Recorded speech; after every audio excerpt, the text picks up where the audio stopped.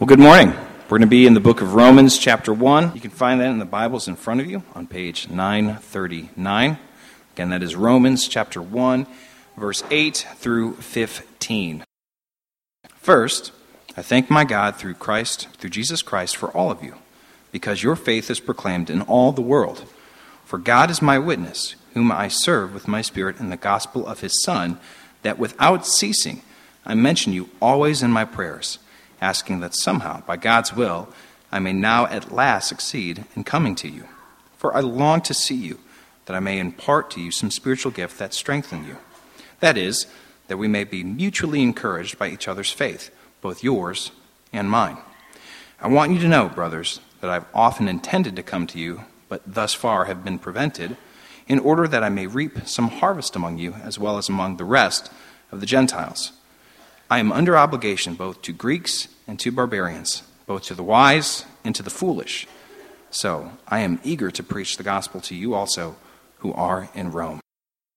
Hey, good morning, guys. Welcome to Trailhead. My name is Steve, and I am the lead pastor. And thanks for joining us. We are continuing our study.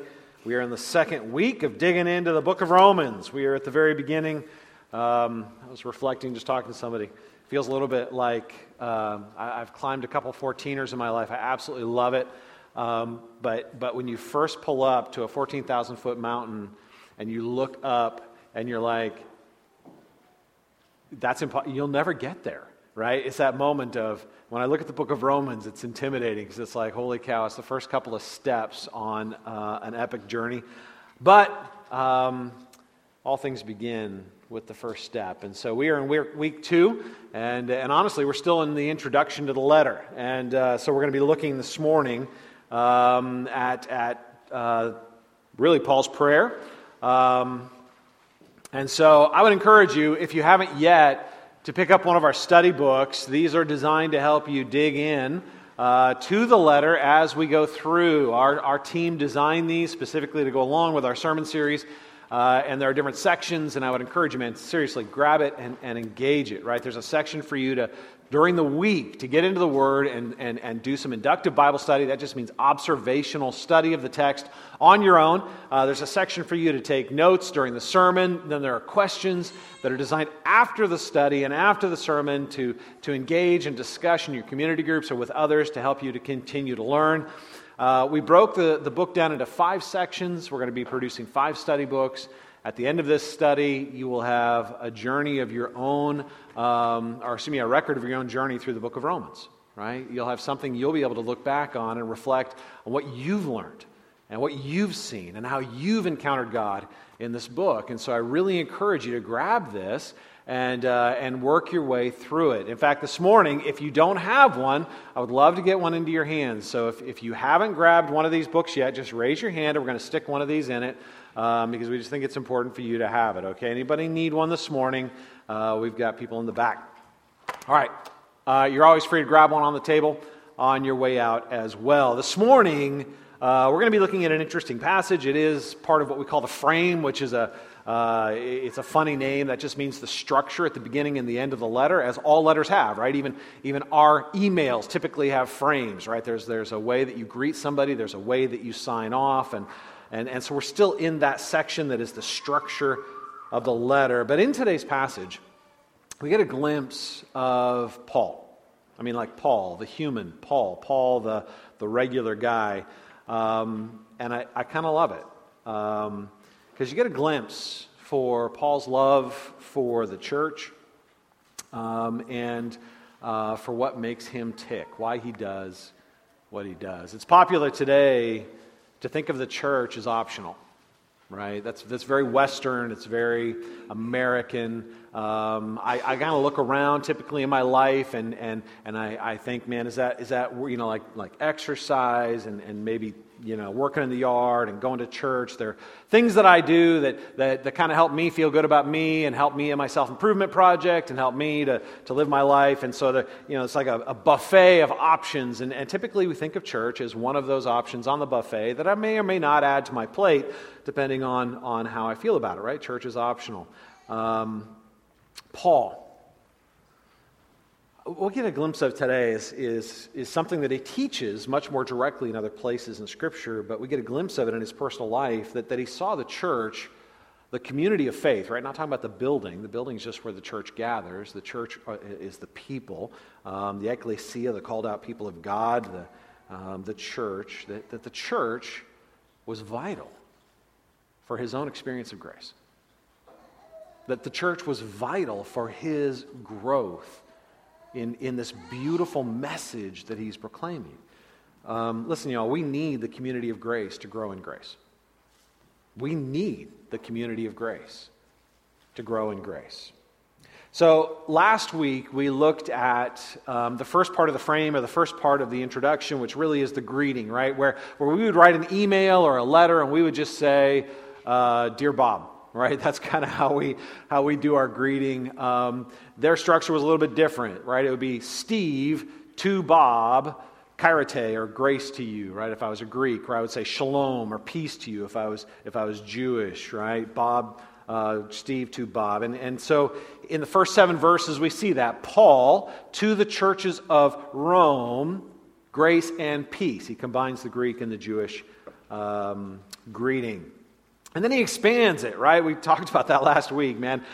He fills it with these foreshadowings of things that he's going to discuss in the letter later. But at this point, it's like a rock just skipping across a still pond. And every time that rock touches the surface, man, there is something deep, profound, complex, and beautiful, right? A lot of deep theological truth there. But at this point, he's just skipping across the surface, touching it, kind of his first touch, and foreshadowing the fact that he's going to be digging into these things a little bit later in the letter. So we looked at the greeting, and this week we're going to be looking at another typical component of ancient Near Eastern letters, right, or epistles, because they normally began with a greeting, and then they moved on to a prayer or a petition to the gods on behalf of the person to which they are writing. And Paul adopts that practice. When you read through his letters in the New Testament, Ephesians or Colossians or wherever you look, often he'll say, Paul, an apostle to the saints in Ephesus, and then he gives a prayer. And they're some of the most beautiful prayers in the New Testament. Because Paul was a very, very active prayer. He knew his people, and he prayed very, very deeply and sincerely on their behalf, and it is enriching to study his prayers. His prayer for the Romans is remarkably short. What you're going to see is his prayer for the Romans is a profound expression of gratitude on their behalf, and then he uses that as a bridge to explain why he wants to come and visit them. And this is, in the heart of this, we're going to run across some verses, probably the only place in the whole book of Romans where I feel like Paul's off balance. I kind of love it. He just is a little awkward. And I want to explore that. I want you to see that, because I think it's kind of important to where we're going this morning. Let me give you a little bit of background, though, because you need to understand, since this is the greeting between Paul and the church of Rome, or the churches, the house churches that meet in Rome, I want to give you a little bit of background. First of all, you need to know, Paul didn't start this church, right? Paul, in fact, has never been to Rome.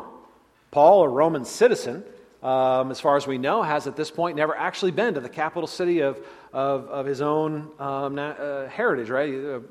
He's Jewish, but he's Roman by legality. The Roman church probably started, in a sense, by accident. Of course, no church ever starts by accident. The Spirit of God starts them all.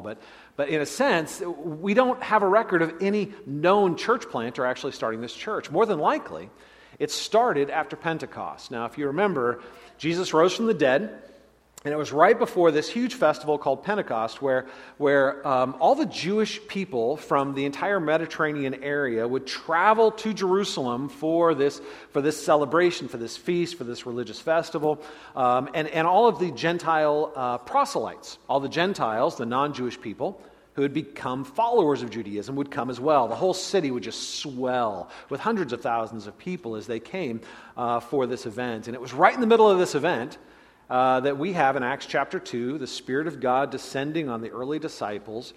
We see the flames of fire as they're filled with the Spirit, and they go out into the streets proclaiming the resurrection of Jesus. And they're doing it in the languages of all the people who are visiting, right? We call that the gift of tongues, the gift of languages. They're out there just preaching about Jesus in the very languages that are native to the people that are visiting. The church explodes. Most of those people end up staying in Jerusalem, right? We're talking thousands of people that decide to stay in Jerusalem because suddenly they're all part of this new community of followers of Christ, and there's nothing like it in the entire world. They are the only community of Christ followers anywhere. Now, there are some, though, who choose not to stay, but to travel home. And we think more than likely that's what happened, is that there were some believers, some brand new believers who left Jerusalem and went back to Rome.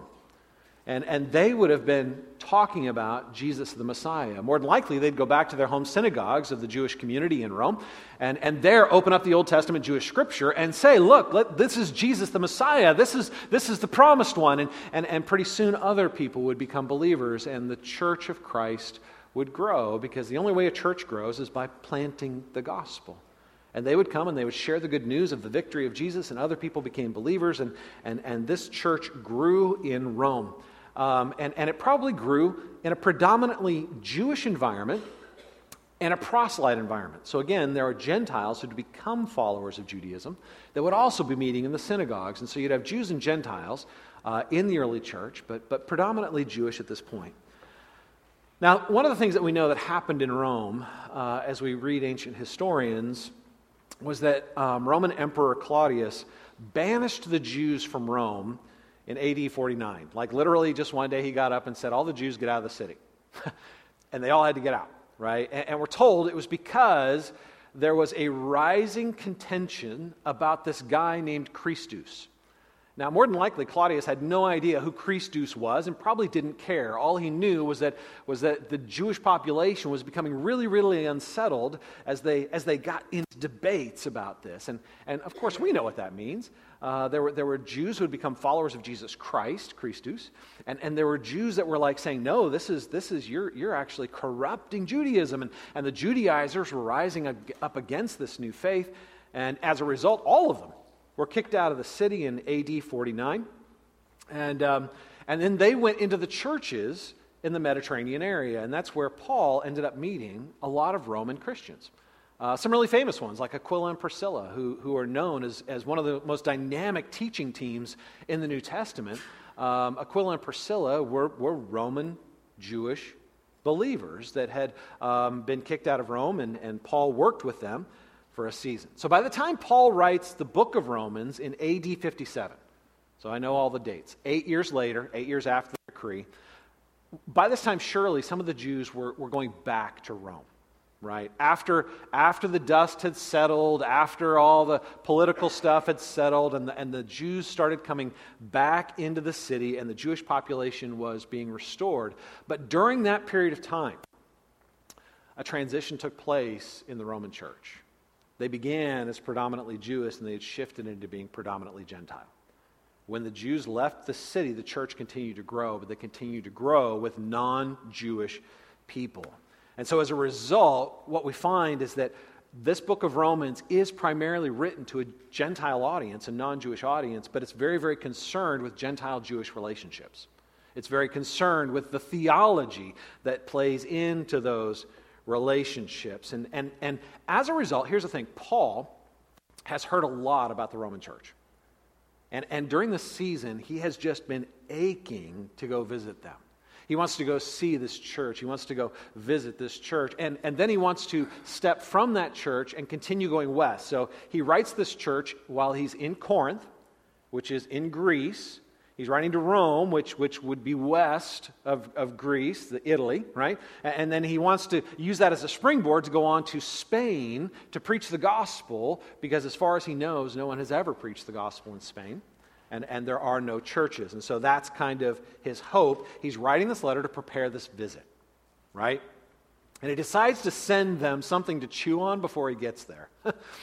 And the thing that he's going to send to chew on is the book of Romans, which is pretty phenomenal. He wrote it in the course of 3 months while he was in Corinth and sent it on to Rome. He planned to go to Jerusalem to drop off a financial gift for poor saints in Jerusalem, and then travel back, probably up through Turkey and the Appian Way, and make his way back to Rome. Of course, if you don't know, he hit some trouble when he got to Jerusalem, and he ended up getting arrested. He does make his way to Rome, but under Roman arrest, and that becomes his imprisonment in Rome. enough about the background. Take a look at verse 8, because now you know the context of his relationship, Paul's relationship with these believers in Rome. So he says in verse 8, "First, I thank my God through Jesus Christ for all of you, because your faith is proclaimed in all of the world." First of all, why does he say first? I have no idea. I just want you to know that. Because there's no second. That's it. Like, it's just first, okay? Sometimes he seems to start a list and then get distracted. Or he could simply be saying of first importance. I don't know. All right, there you go. But what he does, he says, "I thank my God through Jesus Christ for all of you," right? He begins with this prayer of thanksgiving, right? He expresses his gratitude for this church. Why? Because their faith is proclaimed throughout all of the world. Paul uses this word all in different ways, in different contexts. That kind of makes us weird as English readers, because all means all. All doesn't always mean all. Okay, when he says all the world, he doesn't literally mean all of the world. He means all the Mediterranean world, all of his known world. Okay? And so what he's saying is your reputation precedes you. I've heard about you, right? He's not flattering them. He's not trying to butter them up with bacon grease, right? He's expressing in genuine sincerity, "I've heard about y'all. And I give thanks for what I hear. Because what God is doing in your community in Rome, man, we're all talking about it. And I would love to come see it," right? In verse 9 to 10, he transitions from giving thanks, that really short prayer of gratitude, to his purpose, right? He expresses, "Man, I'm thankful for you," and then he transitions. And I want you to see how much eagerness you see in these verses, right? Take a look at verses 9 and 10. "For God is my witness, whom I serve with my spirit in the gospel of his Son, that without ceasing I mention you, always in my prayers, asking that somehow by God's will I may now at last succeed in coming to you." I mean, he is just oozing eagerness. Like, he is aching. You get the impression that while he sits in Corinth, in Greece, in Italy, in Greece, writing this letter, that he's dreaming of going west. He knows he needs to go east, back to Jerusalem first, but he is aching to be with them, right? And then in verses 11 and 12, things get a little weird, okay? "For I long to see you, that I may impart to you some spiritual gift to strengthen you. That is, that we may be mutually encouraged by each other's faith, both yours and mine." This is a little bit awkward. It is in the original language. It comes out a little bit in the English. Like, he's just, like, I don't know. He's just a little uncomfortable, and it's coming out in his language. And I think the best way to describe it is this. I don't know if you can remember all the way back, to your school days when you had a crush, and what did you do when you were crushing on somebody? You watched them. You paid attention to them, right? You knew when they were in the room. You didn't want them to know you knew, but you knew, right? You knew what they were wearing. You knew what they were doing. You just kind of kept tabs on them, and every once in a while, and I'm sure you've had this experience, you get a little absent-minded. You're thinking about something. You weren't even paying attention, and pretty soon you're just staring, right? You're just staring, and suddenly you come back to yourself and you realize they're looking back at you. And you're like, "No, look away. No, that was too awkward. Look back. No, we're looking at each other. No," right? There's this weird awkwardness that comes, and try to play it cool. It's like, "Hey, I wasn't staring at you, but I was looking, but I wasn't. Now I was, but you're right." So here's what I want you to catch. At the heart of this awkwardness, I think, is a genuine, vulnerable sincerity in Paul's heart. Paul really aches to come and see them. And he's like, I want to come. And I want to come and impart some spiritual gift to you, right? It's honest. He's eager to come and preach and to minister and to bless and to serve and to just be part of this community that he's heard about.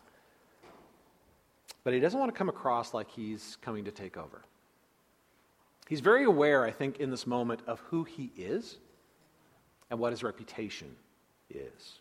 See, he knew they would have heard of him. In the same way he's heard of the Romans, he knows the Romans would have heard of him, right? He had what modern people call platform, right? Platform is something that many people today crave and try to build. Platform is simply the reach of your reputation. If you have a big platform, more people retweet your tweets, right? More people pay attention to what you say. More people read your books. People today are just fighting for more and more and more platform. Paul had platform. He had that celebrity conversion experience. Everybody knew Paul, who was persecuting the early church and was actually leading people to death, who suddenly and dramatically became a follower of Jesus, and then didn't just become a follower of Jesus, became this missional force where he was just leading the way on his third journey, right, through the Mediterranean, the immediate Mediterranean area around Jerusalem, to plant these churches. He had been stoned, he had been persecuted, he had shared the gospel, right? He had platform. He had reputation, and I think it made him incredibly uncomfortable. He loved it when the spotlight was on the gospel. I think he got really, really uncomfortable and awkward when the spotlight was on him. And I think that's why he loved pioneer work so much, right? In Romans 15:20, toward the end of the letter, when we get into the final part of the frame where he's closing out the letter, he reveals that he doesn't like to build on the foundation of another. What he means by that is he doesn't like to show up where another church planter has already been. Somebody else has already been the icebreaker, bringing the gospel into a community. He likes to go where his name's not known. He likes to go where the name of Jesus isn't known, where he can just share the gospel and be the icebreaker, be the one out on the front to share the gospel, because the spotlight is all on Jesus. The spotlight's all on the gospel. And so I think he feels in this moment when he's like, man, I want to come and I want to preach and I want to share the gospel with you so that you can benefit. He's like, wait a minute. Not about me. It's not about me. Because I don't want to just come and encourage you. I want to come and be encouraged by you. I want to come so that we can share our experience of grace. So he quickly adds, man, I want to be mutually encouraged so that I can strengthen you and you can strengthen me, and that we may be mutually encouraged by each other's faith. This is completely sincere. There's no posturing here, right? He's just kind of awkwardly working his way through this thing where he's just like I'm just a boy looking at a church, right? Right? He's just, don't pay attention to me, right? I just want you to pay attention to the gospel, right? Verse 13, I want you to know, brothers. So he shifts from this awkward moment back to his purpose. I want you to know, brothers, that I have often intended to come to you, but thus far have been prevented, in order that they may reap some harvest among you as well as among the rest of the Gentiles. Right? He shifts back to his purpose. I just really want you to know how much I've wanted to come to you. Part of this is because Paul was the apostle to the Gentiles. That was part of the unique aspect of his call, right? Peter was called the apostle to the Jewish people. So his primary ministry was among Jewish believers. Paul was called to be the apostle to the Gentiles, the non-Jewish people, the nations, right? And so when he looks at Rome and its predominantly Gentile church, he feels a sense of ownership and obligation, not entitlement, but like this is part of my mission, right? You're my people, right? Paul has laid down his life for two real reasons. One, to protect the gospel from Judaizers, right? Those Jewish people who would rise up, locked up in their xenophobia, conservative Jewish leaders who were trying to keep the Gentiles out because they wanted to protect the purity of what was in. So he's fighting to keep the door open to the gospel. And he's also fighting to make sure as many Gentiles as possible, as many non-Jewish people as possible, walk through that door and experience the fullness of what's inside. So he says, man, I want to reap a harvest. I want to reap some harvest among you also, as a Gentile church, right? He's not talking about something as shallow and short-sighted as money, right? Prosperity preachers are some of the most impoverished preachers on the face of the earth. They're actually proclaiming the glories of God for the purpose of gaining the inglorious short-term benefit of money. What kind of ridiculous foolishness is that? He's not saying, I want to reap a harvest of money among you, right? He's not saying, I want to reap personal benefit or personal glory among you. He's talking about encouragement. He wants to be encouraged, and he wants to encourage. And then he moves into verses 14 and 15. And there's an interesting transition here because there's no transition, right? Verse 14, I am under obligation, both to the Greeks and the barbarians, both to the wise and the foolish. So I am eager to preach the gospel to you also who are in Rome. There's a sudden transition in tone. He's not awkward anymore, right? In fact, you start getting that sense of the strength of his voice. And it's because the spotlight is shifting, right? He gets awkward when he's talking about himself and about his desires and his but he starts proclaiming the good news that's been entrusted to him, and the strength starts coming out. And it's not because, it's purely because the spotlight shifts, I think, and the focus is now on the gospel, right? There's no transition, there's this sudden change in tone, and he switches from this vulnerable personal space to where he was to now speaking about his calling, right? What's all this about the Greek and the barbarians, the foolish and the wise? Is he insulting people? Nobody likes to be a barbarian. Of course, nobody likes to be a fool. We're going to get into that, not this morning. That's actually going to tie into next week when we get into verses 16 and 17, which really is the beginning of the meat, right? Next week we're out of the frame and into the meat of the message. And I think these are key ideas to help with that transition, so we will deal with that next week. This morning, for the rest of our time, what I want to do is I want to focus on Paul's 3 parallel statements about why he wants to make this trip. One of the things that frustrated me as I studied for this is many of the commentaries just assumed the reason Paul wants to go to Rome is in order to gain support for his ministry in Spain. So it's purely strategic. He wants to go and he wants to minister for a while because he's going to pick up some people, he's going to pick up some financial support, they're going to become his new home base, and he'll be able to launch out of there into Spain. And I'm not saying that isn't part of his motivation. Paul's a strategic thinker, and strategy is not bad.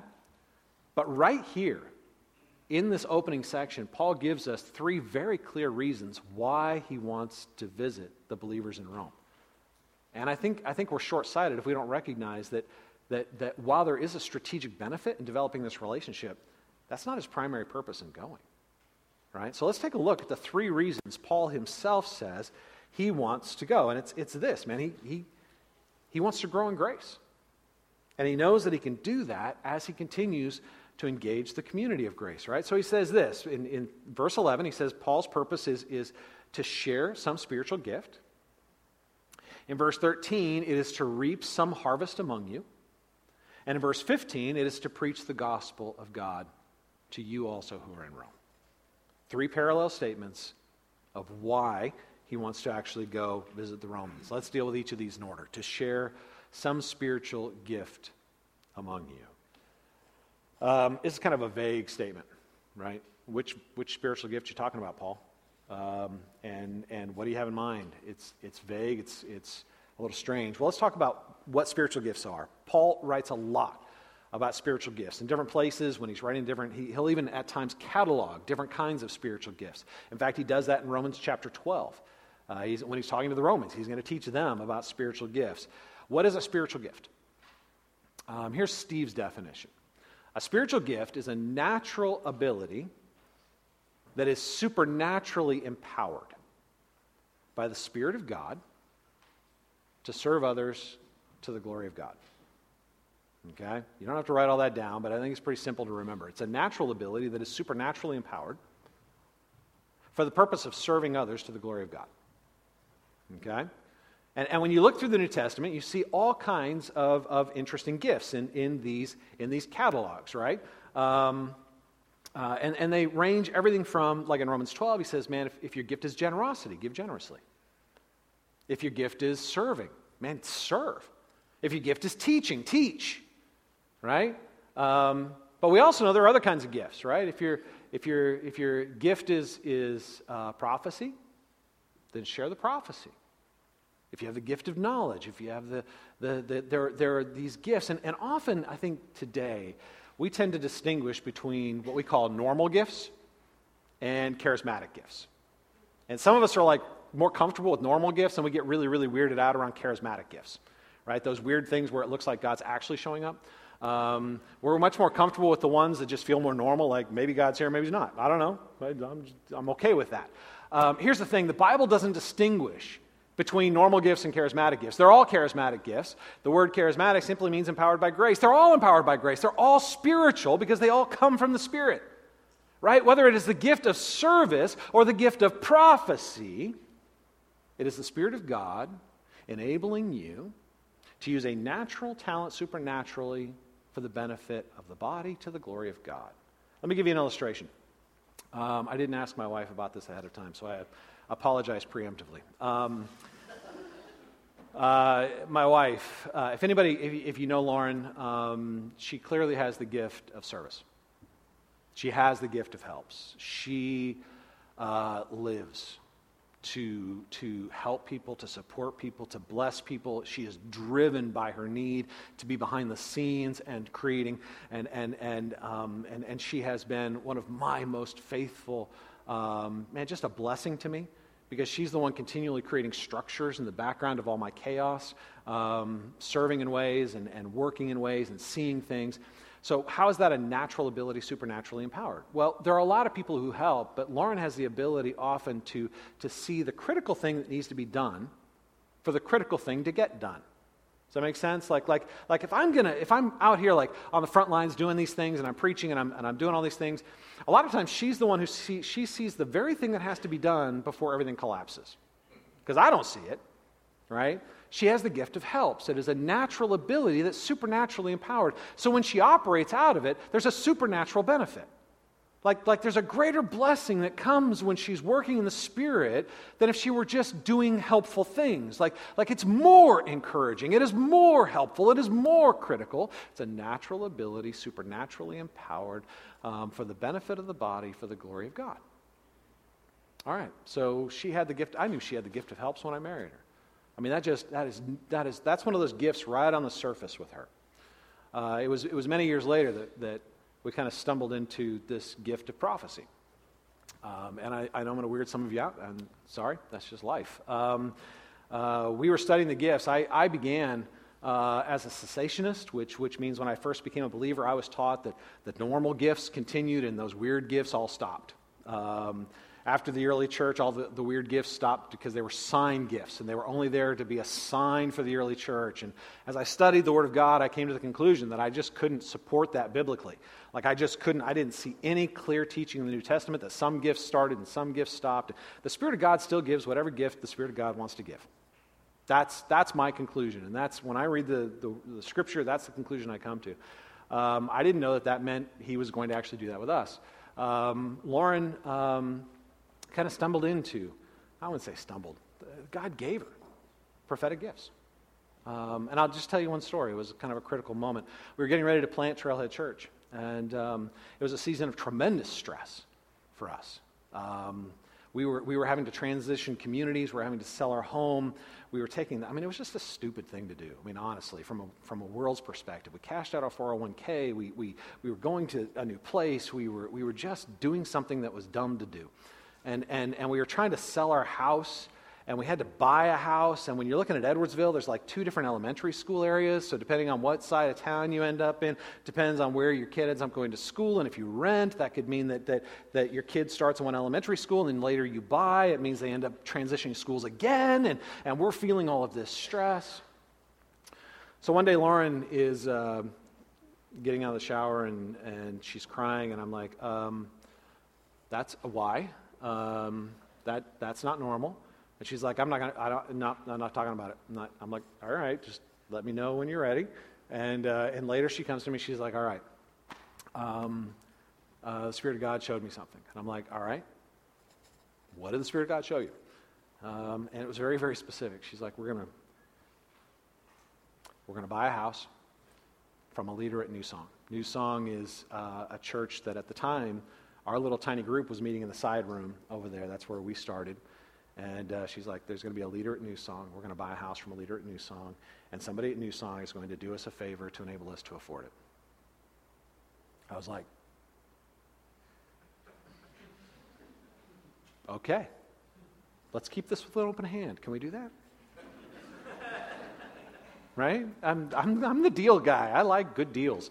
And when the housing market is up and down and up and down, I was like, the market was down, which was making it hard to sell our house. But I'm thinking, man, we got great deals over here, right? Ebbets Field, there's a huge house. People just had to move $100,000 under, right?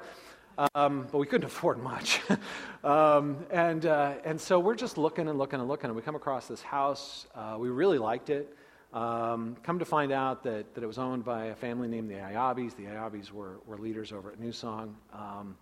And we start looking at it, and I'm like, all right, so just because it's owned by somebody from New Song doesn't, all right, let's just come, we can't afford it. That's what it comes down to. We can't afford it. They need to move, and they need to get a specific price for this house. I need a deal, and they're not kind of coming down, and I just, nope, we're gonna have to pass. And then something unheard of happened. Their realtor, who was also from New Song, prompted a conversation. Their realtor, our realtor, and the broker, without us ever asking or doing a thing, all waived their fees. They all just basically said, we're not going to charge you for this one, in order so that you can afford to get into this house. All right, so at that point, I'm like, all right. I mean, what am I going to do? This is it. I mean, what are you going to, right? I mean, at that point, you're like, all right, Lord, this is the one. Gift of prophecy. I know some of you get all weirded out by this, but when it happens, it's the most normal thing in the world. When the Spirit of God shows up and gives his gifts, it just feels natural. Now, how is that a natural gift, supernaturally empowered? Well, knowing is a natural gift. There are things that we know. And when the Spirit of God comes and supernaturally empowers you to know something you shouldn't be able to know, that's a spiritual gift, right? Whether it's the gift of discernment, or the gift of knowledge, or the gift of prophecy, the Spirit of God does at times work in these miraculous ways. It's a natural gift, supernaturally empowered, for the encouragement of God's people, for the glory of God. So who was encouraged by this gift of prophecy? I was. Lauren, for sure. I mean, man, you're talking about when you're in the middle of all that chaos, to know that God is leading you through it. When you're taking all this risk and God's like, I got you. Just keep moving forward, right? And I can't tell you the countless other people who have been encouraged. We've simply shared these simple stories of how God met us in this journey, right? So listen, God gives every believer a battery of gifts. I believe that there are multiple gifts given to every believer. Some are on the surface, and they're pretty easy to discover. And some are under the surface, and it takes work to get to them. It takes time. You have to discover those gifts. You have to grow in those gifts. You usually have to grow in all of your gifts by actively working on them, and in just really the same way with my gift of teaching. I had to discipline myself. I had to grow in the gift of teaching. I had to learn how to do it effectively. I had to learn, right? You have to grow in all the gifts that God gives you, but they have to be discovered. But here's the thing with gifts. They only make sense in community. Gifts only make sense in community. God never gives you a gift for you to use for your own benefit. God gives you gifts for you to give them away. And they only make sense in the giving. Right? We need to be in the community of grace to grow in grace. We need to use our gifts for the benefit of others, to grow in our gifts, which both enrich us and enrich others. So when Paul says, I want to visit you so I may impart to you some spiritual gift to strengthen you, I think it's interesting that he doesn't specify which one.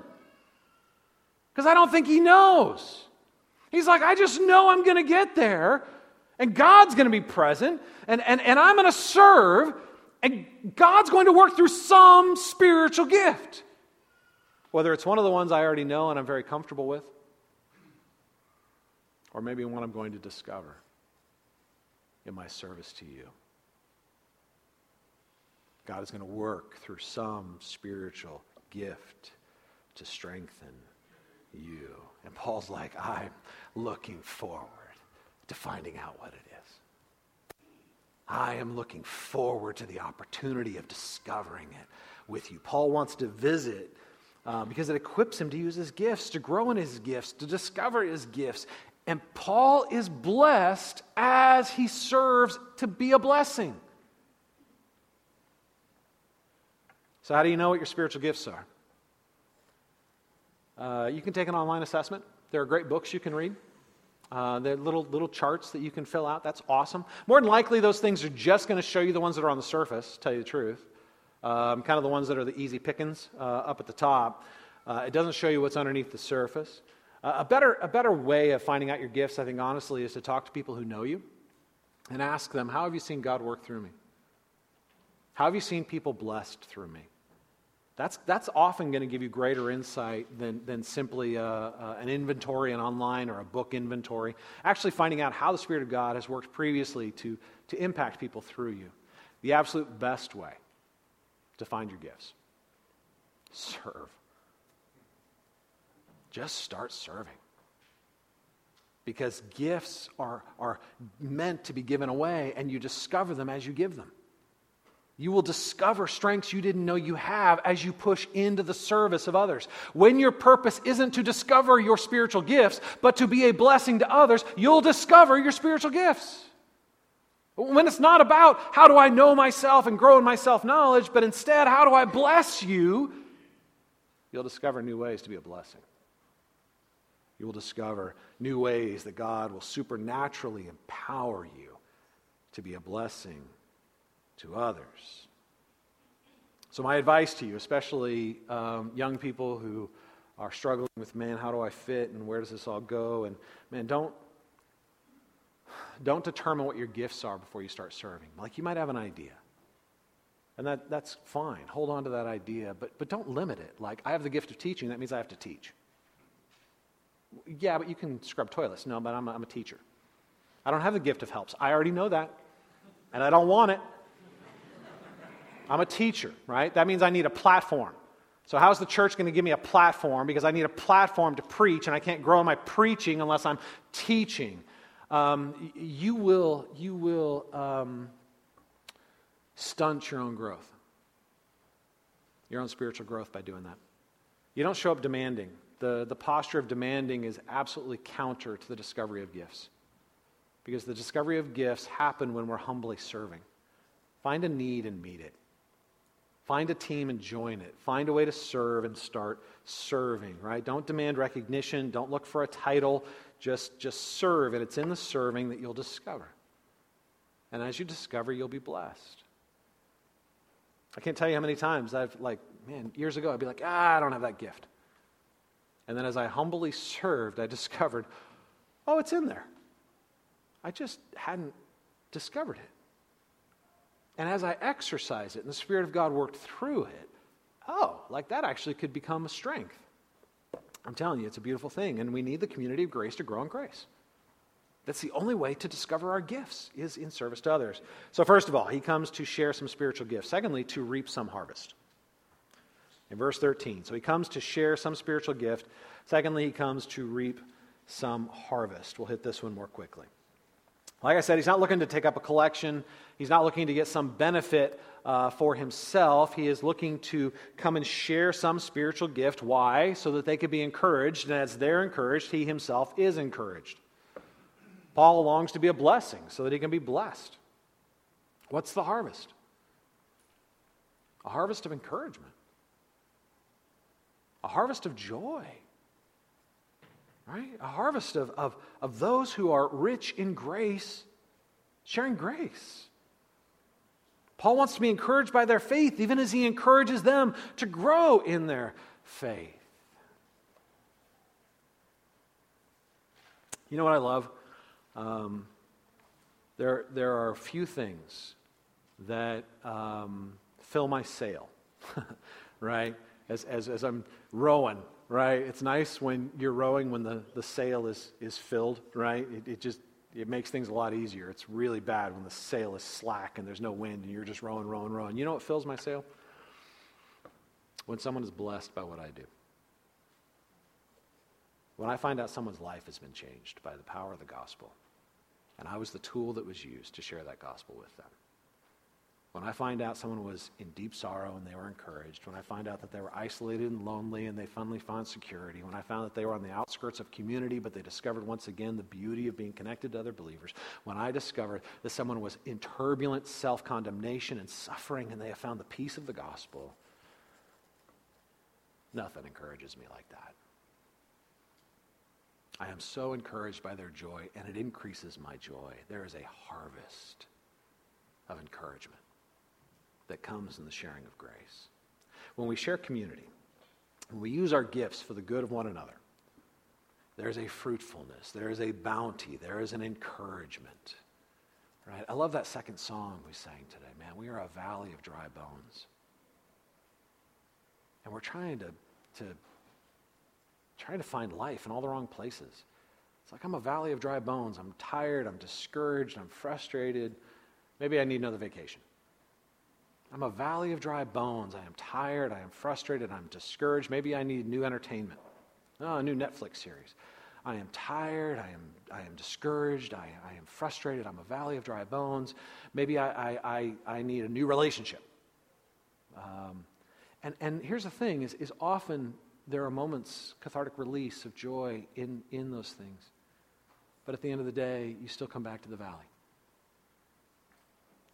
There's a fruitfulness, there's a bounty, there's a harvest of joy that comes to those who serve and to those who are served in the service. There is a bounty in the community of grace, of knowing and being known, loving and being loved, serving and being served. Man, we need the community of grace to grow in grace, because it is grace that clothes our dry bones with living flesh, that gives us genuine refreshment, that gives us genuine security, that gives us genuine purpose, that gives us genuine rest. So Paul wants to have some harvest among them, and finally in verse 15, he wants to come and preach the gospel to them. He wants to come and preach the gospel to them in verse 15.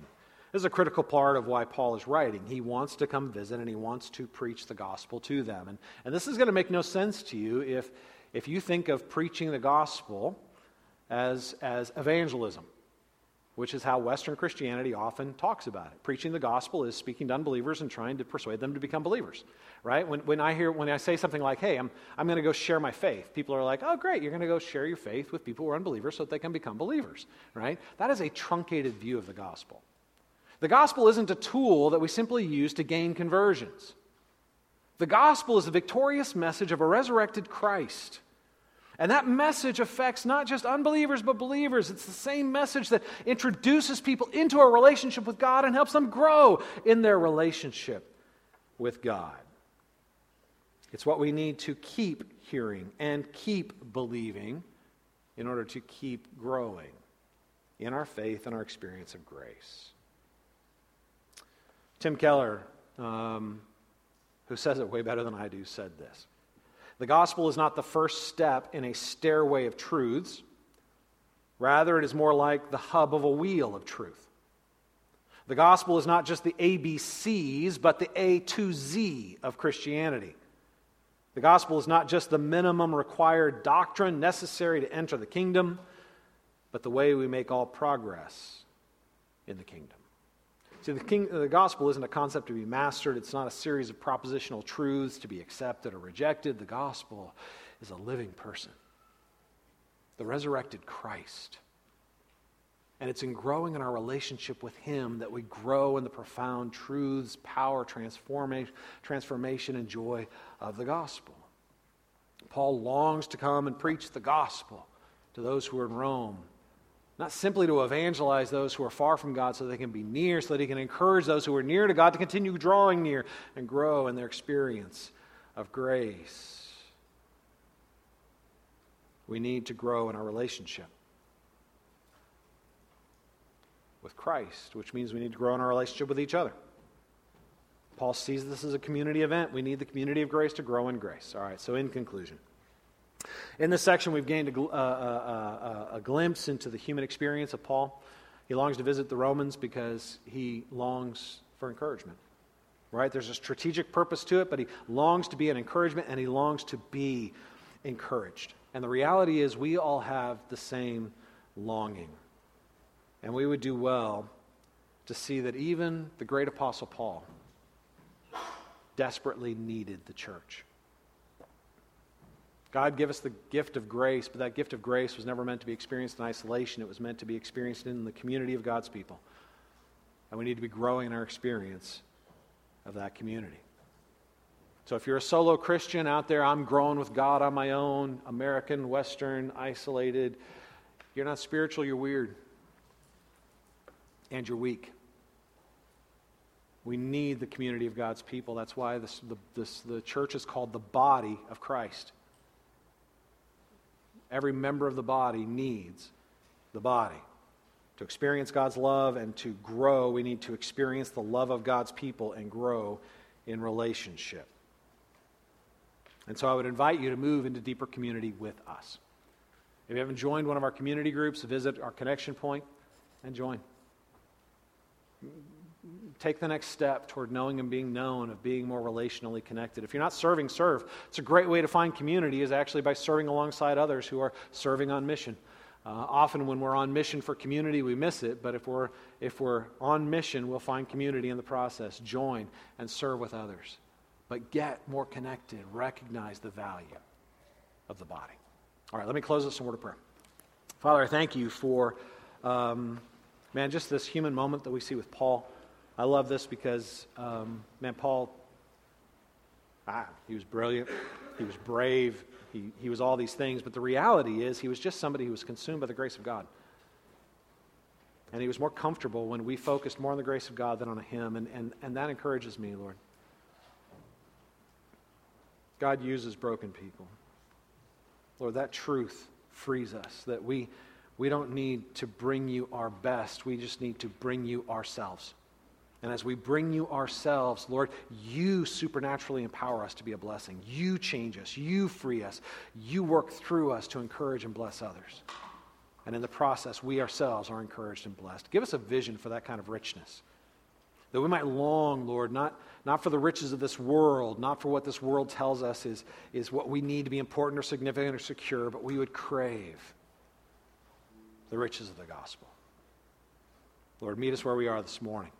And invite us to draw near once again. You guys will share communion in a moment. Let's just take a few moments and pray and reflect.